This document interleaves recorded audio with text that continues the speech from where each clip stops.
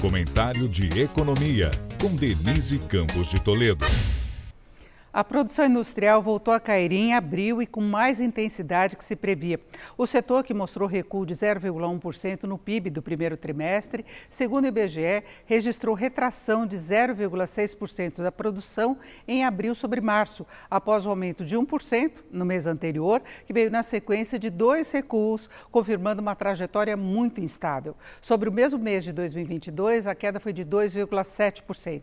E abril teve a maior disseminação de variações negativas desde outubro do ano passado, atingindo 16 de 25 ramos. Os piores desempenhos foram de produtos alimentícios, menos 3,2%, máquinas e equipamentos, menos 9,9%, um termômetro de queda também dos investimentos, e veículos automotores, reboques e carrocerias, com queda de 4,6%. O setor alimentício, que teve maior impacto em abril, vem tendo queda da produção há 4 meses, acumulando uma perda de 7,3%.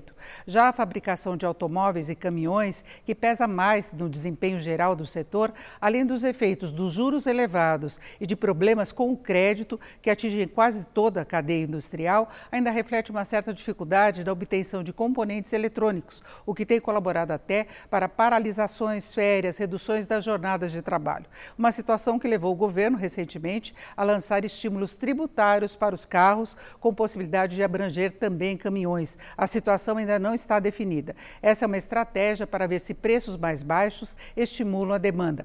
Fato é que o setor industrial chegou a abril operando 2% abaixo de fevereiro de 2020, com apenas 8 ramos acima do pré-pandemia.